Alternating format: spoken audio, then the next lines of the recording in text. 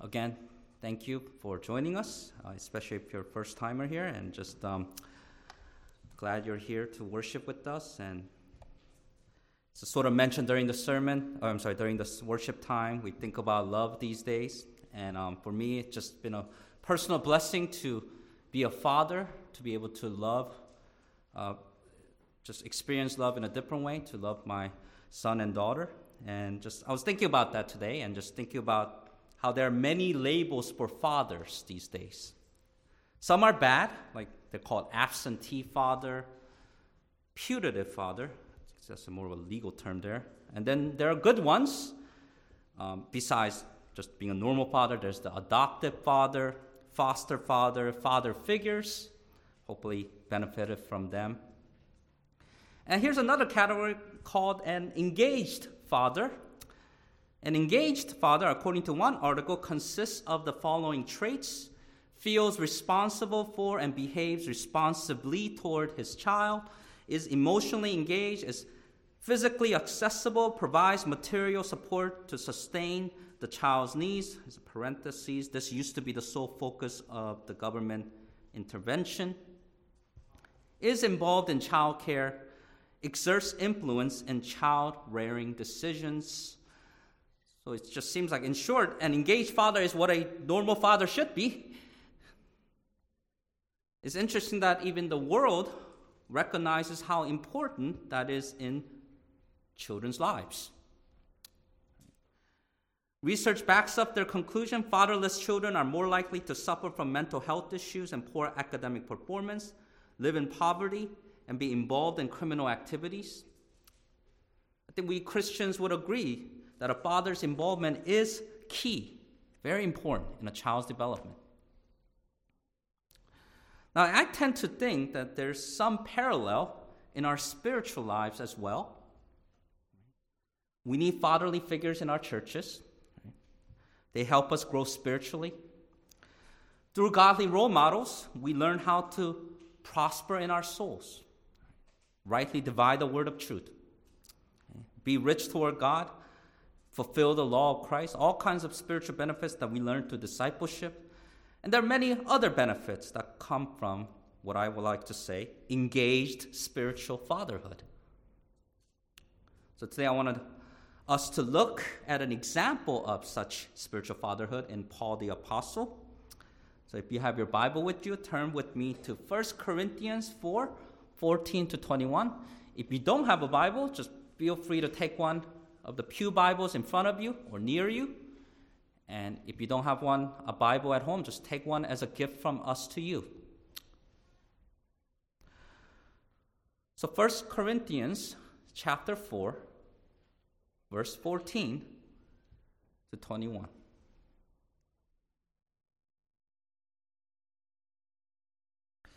I do not write these things to shame you, but as my beloved children, I warn you. For though you might have 10,000 instructors in Christ, yet you do not have many fathers. For in Christ Jesus I have begotten you through the gospel. Therefore I urge you, imitate me. For this reason I have sent Timothy to you, who is my beloved and faithful son in the Lord, who will remind you of my ways in Christ as I teach everywhere in every church. Now some are puffed up as though I were not coming to you, but I will come to you shortly, if the Lord wills, and I will know, not the word of those who are puffed up, but the power. For the kingdom of God is not in word, but in power. What do you want? Shall I come to you with a rod, or in love and a spirit of gentleness?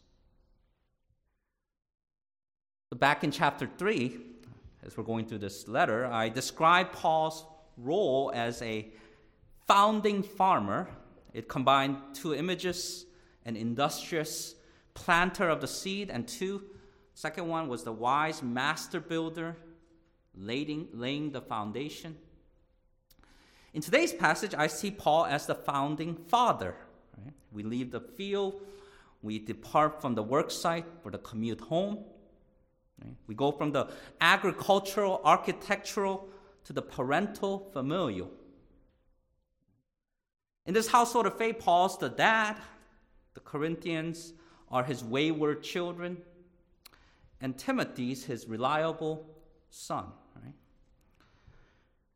And as we look at the apostle as a paternal figure, I observe here three fatherly counsel for spiritual maturity. You could narrow them down to three words, all starting with the letter I. You could say it's just injunction, imitation, and inspection. But to be clear, there are lengthier, more substantial statements of the counsels. 1, heed the fatherly warnings to reinforce gospel basics. Right. Heed the fatherly warnings to reinforce gospel basics. Right. So that's verses 14 to 15. And I'll repeat these points later. 2, observe carefully commendable real-life godliness. Right? So, observe carefully commendable real-life godliness. That's verses 16 to 17.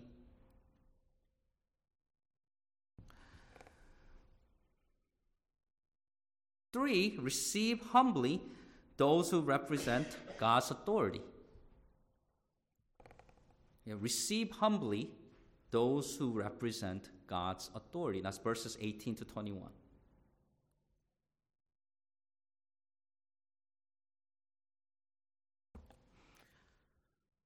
So the first of Paul's counsel is an injunction, right? Heed the fatherly warnings to reinforce gospel basics. Just as we did with verse 6 last time, the first task in interpreting verse 14 is this: figure out what Paul means by these things. Right? We don't have to rewind long. Simply review verses 6 to 13. Even a quick scan will remind you that Paul's heated, right? He's hot and he's bothered as he has to reinforce the basics of the gospel. We're talking about basic truths like grace is undeserved. Don't boast in yourself. The Christian life's difficult. These are things they should know already. He's asking rhetorical questions, shouting satirical interjections, emotions jump out of the pages. And so how you read Paul's words, not just their meaning, is key to understanding his heart. If you didn't know any better, if you doubt the apostle's character or misjudge him, dare I say, Paul's patriarchal approach will sound patronizing, right? So now any good dad understands this risk. He's self-aware. So if he's lecturing his sons or daughters too harshly, he might pause to remind them of his love. Paul would be a hypocrite if he didn't do the same. Elsewhere, he teaches that a godly father will bring children up in the training and admonition of the Lord, but he does so without provoking them to wrath, right? Without discouraging them. See that in Ephesians and Colossians, right? There are other key passages to consider about fatherhood, as Elder Carey read earlier. A father corrects a son in whom he delights. So often the ways of our earthly fathers help us understand our heavenly Father. I think it also helps us understand our spiritual fathers, right? So it's imperative that the Corinthians grasp Paul's loving intentions behind what may sound like rough words. So since he packed verses 6 to 13 with plenty of emotional tension, it's time he releases that tension in verses 14 to 15. It's time for sort of a warm hug after some verbal berating. So here's how that warm hug looks, feels, and sounds. I've been using fake names, but hey, Corey or Corrine, I'm not trying to embarrass you. I want only what's best for you. You're my beloved children. In the school of the Christian life, you'll encounter many instructors who will help you mature. You might be more impressed with them than your old man. But remember, I was the one who first preached you the gospel, right? The message of the cross. Christ and Him crucified. I was there the moment you believed, and you were reborn, Right? I saw you take those first steps of walking in faith.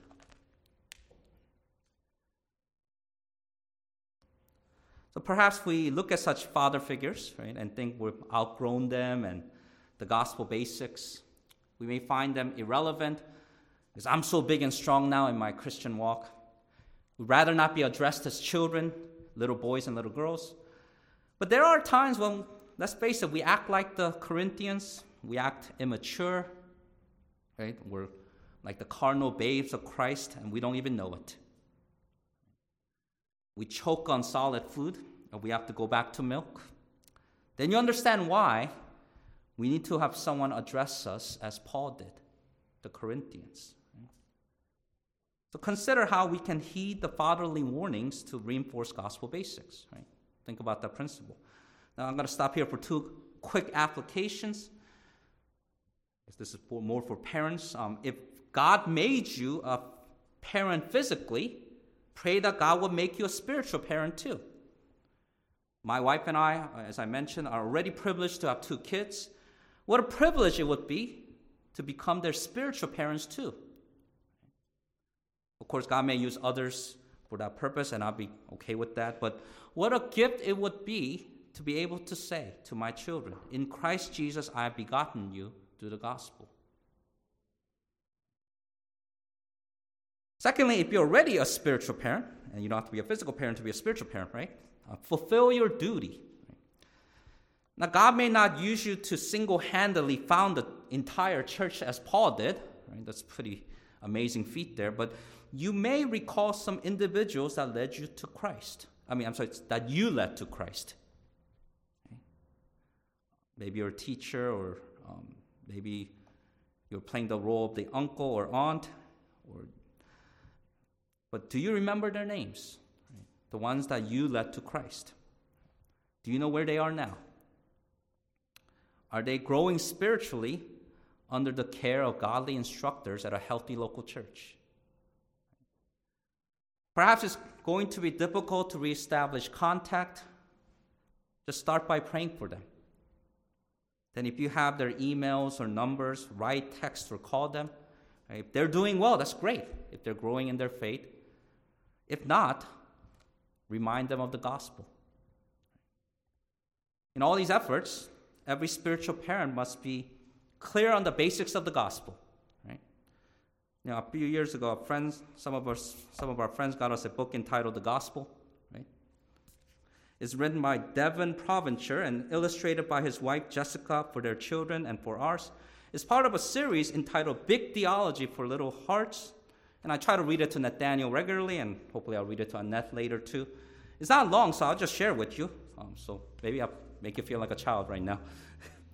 Right? So it says, God created all things and all people. Humans were created special in the very image of God. Rebellion, all people have chosen in their hearts to disobey God and have rejected him as king. Punishment, those who sin must be punished because sin is breaking God's law. Jesus, God sent his own son into the world to rescue people from their sin because they couldn't save themselves. Perfect man. Jesus is the perfect man who obeyed God fully his whole life. Sacrifice, Jesus was put to death, taking on himself the punishment that God's people deserved. Resurrection, destroying death once and for all. Jesus came back to life 3 days later. Response, God commands all people everywhere to turn their back on sin and believe in Jesus alone for the forgiveness of sin. Eternal life, never-ending life with God is given to all who place their faith in Jesus. Simple message of the gospel. It's a message so simple that a child can understand. Yet even as we mature, even if we've been saved for decades, it's never a waste of time to revisit and review the basics. So I'm no chemist, but I read that water, one of the simplest chemical compounds, is by far the most studied of the compounds. It's pretty obvious why, right? We need it for life. It's everywhere. It's dynamic. We can dive into its profound mystery, literally as deep as the oceans. Or we can look at it at a molecular atomic level, as easy as 2 letters and a number. I think that's what gospel is like. At once easy and complex, elementary and deep at the same time. That's about as much chemistry I know. So now back to parenting. I need to know a lot about that too. But as is the case with parenting in general, spiritual parenting is more than just begetting at the beginning, right? It goes beyond evangelism to discipleship. We could make Proverbs 23:26 our motto. Right? It's not only about exhorting, my son, give me your heart. It's also saying, and let your eyes observe my ways. That leads us from injunction to imitation. We have now the second spiritual fatherly counsel. Observe carefully commendable real-life godliness.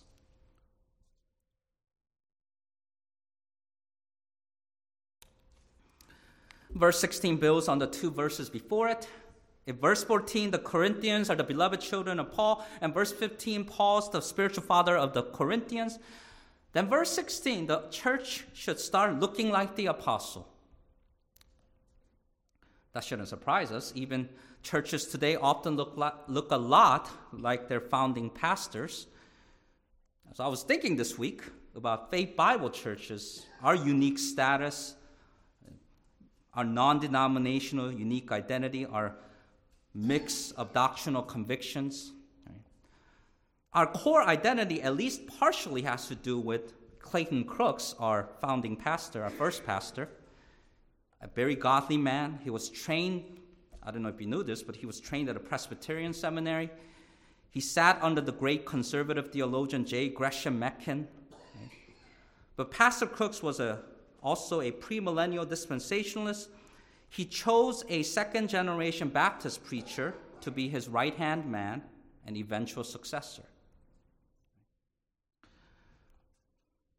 So again, we as a church often resemble the founder, and they get us going in a certain trajectory, whether we realize it or not. Of course, none of them are perfect like Jesus, though hopefully they strive to be. But we can still find qualities and doctrines to imitate in them. So that's the simple truth of verse 16. Now, what's complex and fascinating is what follows verse 16.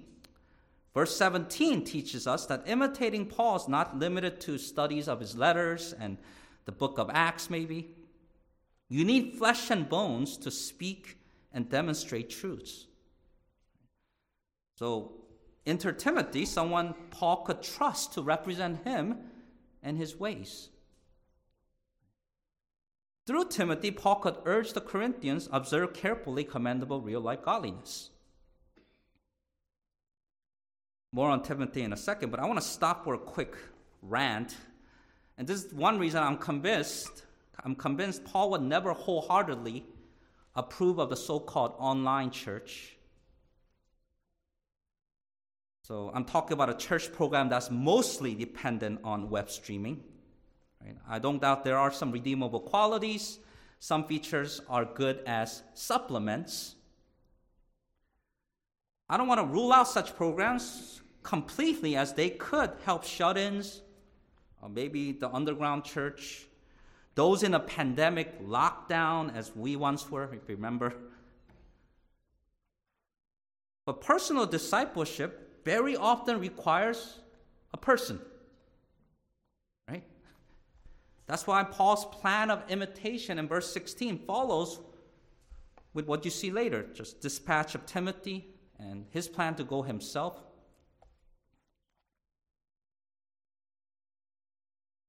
So now let's see why Timothy is the right person for the job. Here's a quick review of his background. The first mention of Timothy in the Bible is in Acts 16. It says there that he's the son of a certain Jewish woman who believed, but his father was Greek. We never learn his father's name, but we do know his mother's name's Eunice, and grandmother's is Lois. Timothy must have been saved before Acts 16, though, back in chapter 14. He's likely among those converted during Paul's first missionary trip, specifically when the gospel reached the cities of Lycaonia. So that's how Timothy, like the Corinthians, became Paul's spiritual child. But soon, Timothy began to distinguish himself above others. He lived in Lystra, but left an impression on believers from other cities too. So no wonder during his second missionary trip or journey, Paul singled him out and recruited him to join him and Silas. Together, they strengthened churches and established new ones. In these efforts, Timothy was valuable. Like the apostles, stewards of God's mysteries, Paul's spiritual son was faithful. He could be trusted to complete important tasks. And the task we see in today's passage was to remind the Corinthians of Paul's ways in Christ. Note how there was no need for special contextualization. How the apostle lived and taught was consistent wherever he went. That's why I think we can look to 1 Thessalonians 2, 10 to 12 as a key cross-reference. I'll just summarize this passage, 1 Thessalonians 2, 10 to 12. You can look at it later. But his ways in Thessalonica set a precedent for his ways in Corinth. Everywhere he went, Paul was striving to behave devoutly, justly, and blamelessly among believers. He exhorted, comforted, and charged them. Like any good father, he wants what's best for all the saints, that they'd walk worthy of God who calls them into his own kingdom and glory. So while Paul lived like this and did this, Timothy watched, learned, and became Paul's imitator, sort of like an understudy. He did this so well that the apostle could send his spiritual son in place of him or ahead of him. And again, speaking of the Thessalonians, earlier elsewhere in Greece, when Paul heard that they were suffering, he could not go himself to them. He sent Timothy instead of him. 1 Thessalonians 3, 1-3 says, "Therefore, when we could no longer endure it, we thought it good to be left in Athens alone and send Timothy, our brother and minister of God, and our fellow laborer in the gospel of Christ, to establish you and encourage you concerning your faith, that no one should be shaken by these afflictions, for you yourselves know that we are appointed to this." Here's another passage later. While Paul was stuck in prison, he'd write the Philippians, making a similar arrangement. Philippians chapter 2, 19-24. "I trust in the Lord Jesus to send Timothy to you shortly, that I also may be encouraged when I know your state. For I have no one like-minded who will sincerely care for your state, but all seek their own, not the things which are of Christ Jesus. But you know his proven character, that as a son with his father, he served with me in the gospel. Therefore, I hope to send them at once, as soon as I see how it goes with me. But I trust in the Lord that I myself shall also come shortly." So through Timothy, Paul could urge the Corinthians to observe carefully commendable real-life godliness. So now for some applications. What are some ways to imitate Paul? What are some ways to be imitable like Paul? Right? To imitate Paul, just read the Bible, right? Take good notes. As you study the scriptures, you're learning the ways and teachings of Paul and other apostles.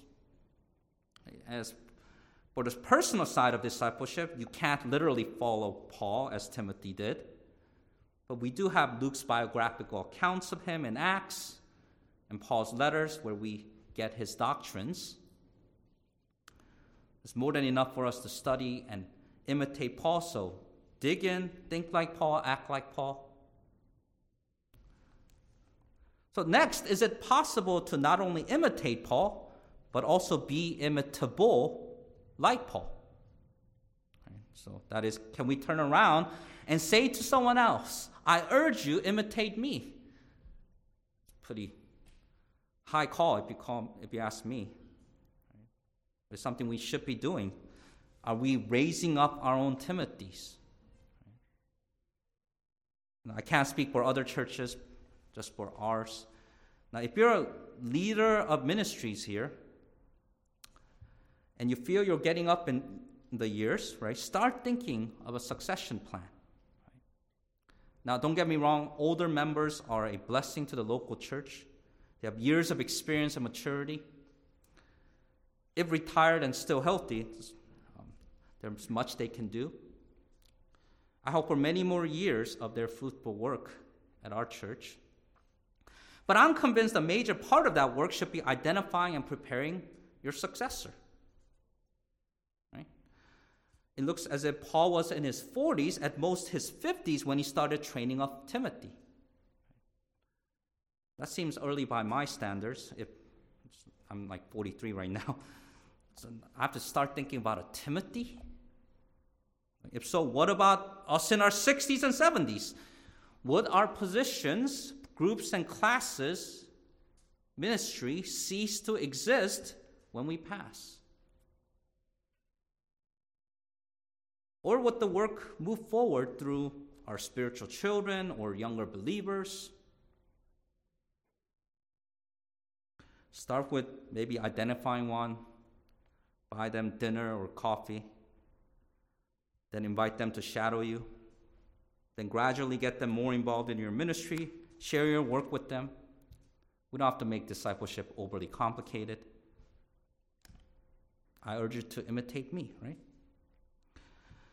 And hopefully a cycle begins and continues for many years.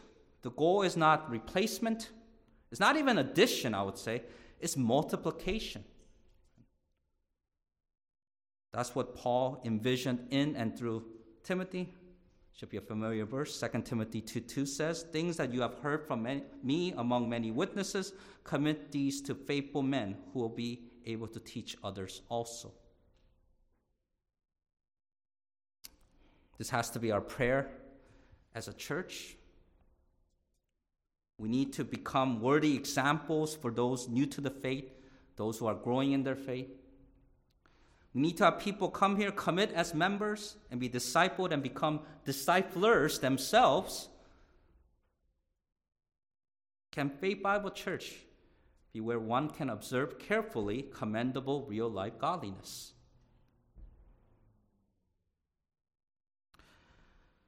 So while we pray and wait for others to join, we ask the Lord for growth in godliness. We should be praying for humility. And Paul's been stressing the importance of humility for a few chapters now. He's been calling out the arrogance of the proud.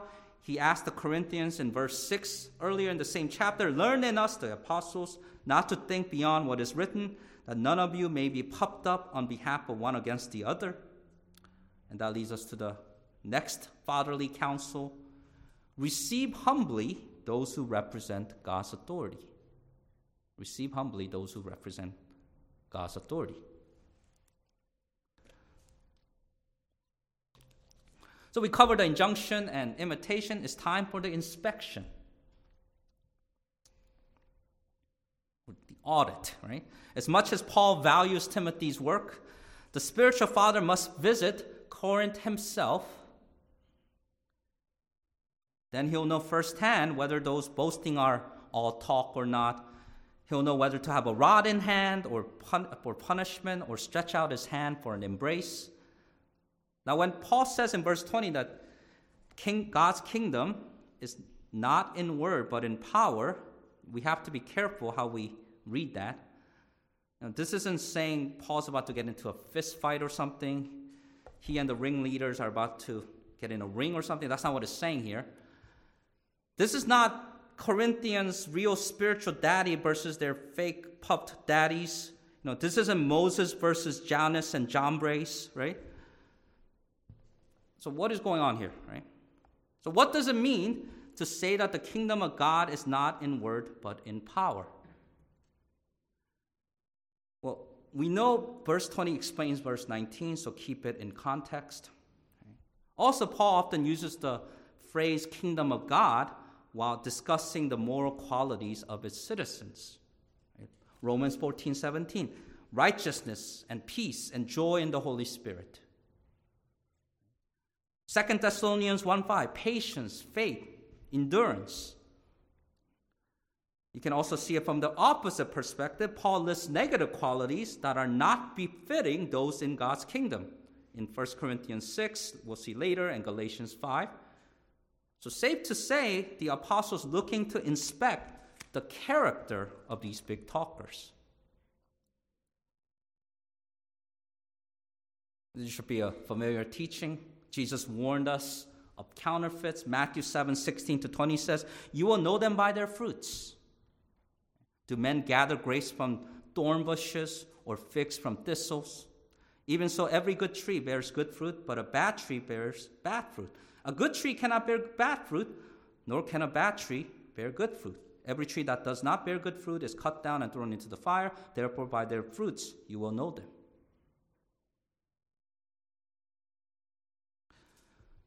So false teachings and empty words can deceive you, cheat you, make you worthless.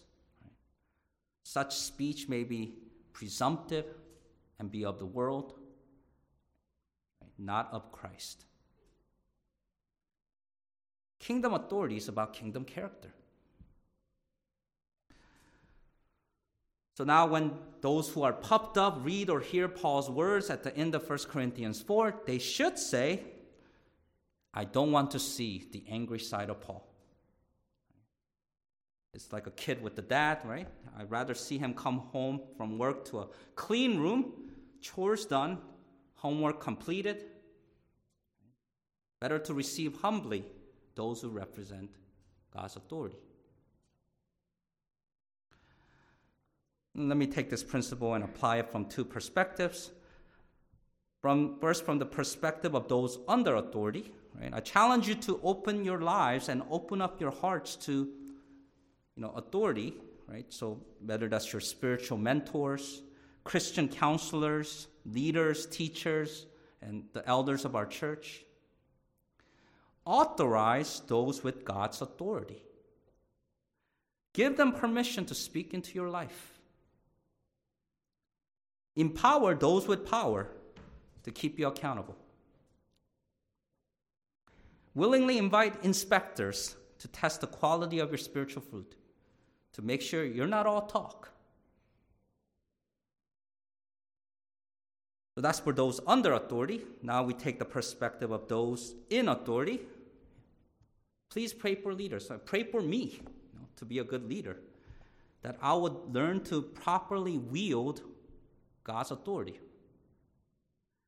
I recall that once in my role at another small church, there was a member, he's a young professional, told me, "Son, I see you more as a friend than a pastor." And when I heard that, I was initially happy. I took pride in being a good friend to others. But it takes more than being a good friend to be a good pastor. You have to become more of a parental figure. Could be a challenge. I mean, I'm like your kids' age, right? Many of your kids' age. I'm getting plenty of practice at home, though. I see these days that Nathaniel responds much better to my wife's firm commands and warnings. He knows that there's a nice mommy and a scary mommy. So Nathaniel needs to know there's a scary daddy too, so maybe I need to get more bass in my voice. One thing's for sure, my son doesn't need a friend, he needs a father. My daughter needs a father. My wife needs me to be a father, right? Pray for me that I become a better father, and I will probably mean I'll become a better pastor. And one final thought, and I pray that I and other elders and others in authority, others called to be shepherds, would look to Jesus, right? And he is the great chief shepherd and overseer of our souls. In fact, it would benefit all of us, not just the leaders, to look to Christ. He cares for us, definitely loves us. But when we lose our way, he patiently seeks us and disciplines us. And so I hope that the final song, the King of Love, My Shepherd Is, reminds us of this truth. One of the verses goes like this, perverse and foolish, oft I strayed, but yet in love he sought me, and on his shoulder gently laid, and home rejoicing brought me. Let's pray and sing.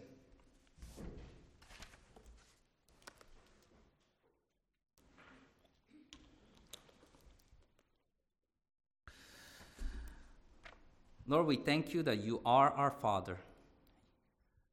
Lord, you sent your Son to die on the cross. You sent your Holy Spirit into our hearts so that we can call you Abba, Father. Lord, we don't want to take that for granted. We want to rehearse these truths, remember it each and every day. And Lord, we see how important that is in our everyday living. Lord, as we take on positions of authority at church or at work, and especially at home, we see how important it is to look to you, the perfect Father, the Father of lights. And Lord, help us, Lord, to be more fatherly, be more parental. Help us to set an example for others. Lord, when we see someone going astray, may we not keep silent, but speak to them in a loving way. Lord, cause our lives to be not only just for our own benefit, to grow in our personal devotions and knowledge of your word, but so that we could influence others, have them imitate us. And Lord, we also ask that you would help us to just have true, authentic relationships where we can invite each other to look into our lives, that we will test the quality of our fruits, examine whether we are in the faith and whether we are growing in the faith. Lord, pray that we will not be satisfied with just meeting and just saying our platitudes and saying our hellos and goodbyes, but may we grow spiritually together, fulfill the Great Commission, grow in discipleship, grow in the likeness of your Son. It's in his name we pray. Amen.